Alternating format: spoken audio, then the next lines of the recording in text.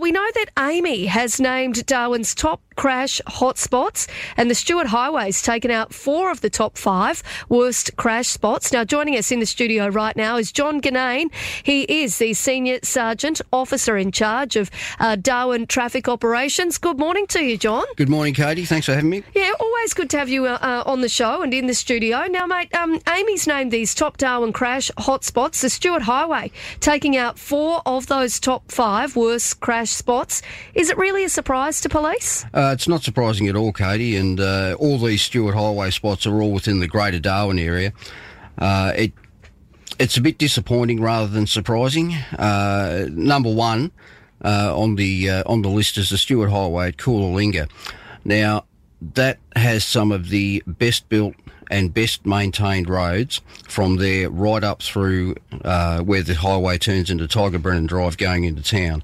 It's some of the best roads that we have in the Northern Territory, and yet it still ranks right at the top for motor vehicle accidents and significant injuries. And I would suggest there's a number of reasons for that.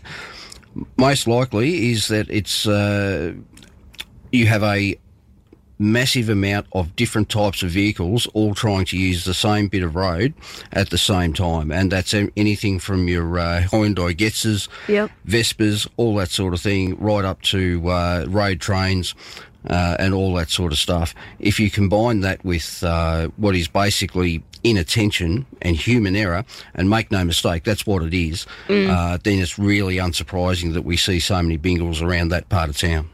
Well, and then we also saw that nose to tail, failure to give way, and car park dings, equally the most common type of crash. I'm not surprised about the car park one. No. I think people, when they learn to drive, it would be helpful if part of the driving lessons were to navigate some of the car parks in and around town, and they include underground car parks.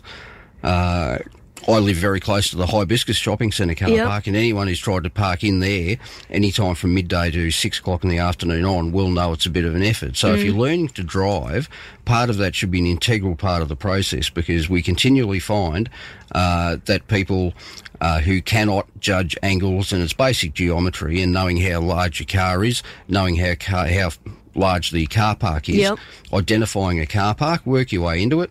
It should be a simple process, but no.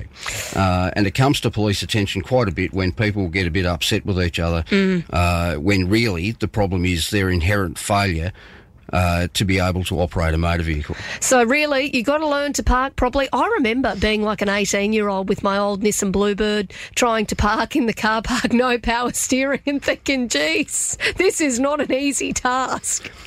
Day one for me, when I got my P plates back in the day one, I scraped my father's ute right up against the side of somebody else's car, and that was the end of that. And after I finished being dealt with by my father, then I made it my business to become an expert parker, and here we are, Katie. Set you on the path to being the officer in charge of Darwin Traffic Operations. Yeah, learnt the hard way, no question. Yeah, but it's so true. You know, you've got it, like, you do sort of need to learn to do it properly. And, you know, having a bit of a laugh about some of those different experiences that we've gone through. But, you know, the reality is, even yesterday, you know, in that 24 hours, there was quite a few sort of incidents on the road. I know I was actually listening to Danielle, my producer's news in the afternoon. She was talking about these statistics, and we drove past that incident that was on the Stuart Highway just there near Parat, where it seemed as though a few vehicles had rear-ended each other. Yeah, nose to tail, Katie, in traditional manner, right in the spot which Amy has listed as number 2 on the hit list, and again, that's no surprise, and nobody can say that it's nobody's fault, because if you are not paying attention, you know you're in heavy traffic, or heavy what passes for Darwin, you know you're in heavy traffic, you know you should be giving the vehicle in front of you sufficient space, so you can't really say, how could this have happened, when you weren't paying sufficient attention and you end up ramming the car in front of you. Well, what about then, I know that there was actually a more serious incident, I think, at Bellarmac as well. This time, I believe a couple of people ended up hospitalised. Yeah, that's right. That was in Chung Wah Crescent in Bellarmac. That was about 8:30 last night. Yep. Now, 3 cars were involved in that. of those, 2 vehicles won't be being driven around by their owners anymore at all. 2 drivers and a passenger, actually, so 3 people were conveyed to the Royal Darwin Hospital as a result of that. Fortunately, and it is luck more than good management, that none of those 3 people have life-threatening injuries. Yeah, well, it does sound as though that's the case, luck more than anything. Hey, and Wednesday is obviously the most common day, and in the afternoons between 1 and 4:30 p.m. But a few people drunk driving last night as well, wasn't there? Yes, it's the usual array of drunk drivers who continually endanger the lives of other people on their roads. And I know I say this to all sorts of people in different forums, but it is out and out selfishness. When you get behind the wheel of a motor vehicle, like it or not, you enter into a contract with everyone else on the road around you, and that contract is to keep each other safe. And if you're deliberately making a choice to not do that, then you're not going to get any sympathy from us, regardless of the circumstances. John Ganane, anything else we should be aware of on the roads at this point in time? I know there is, there's meant to be a bit of rain about. We're all hoping for it. It is a reminder as well to make sure that you leave enough distance between you and the vehicle in front of you. Yeah, that's right.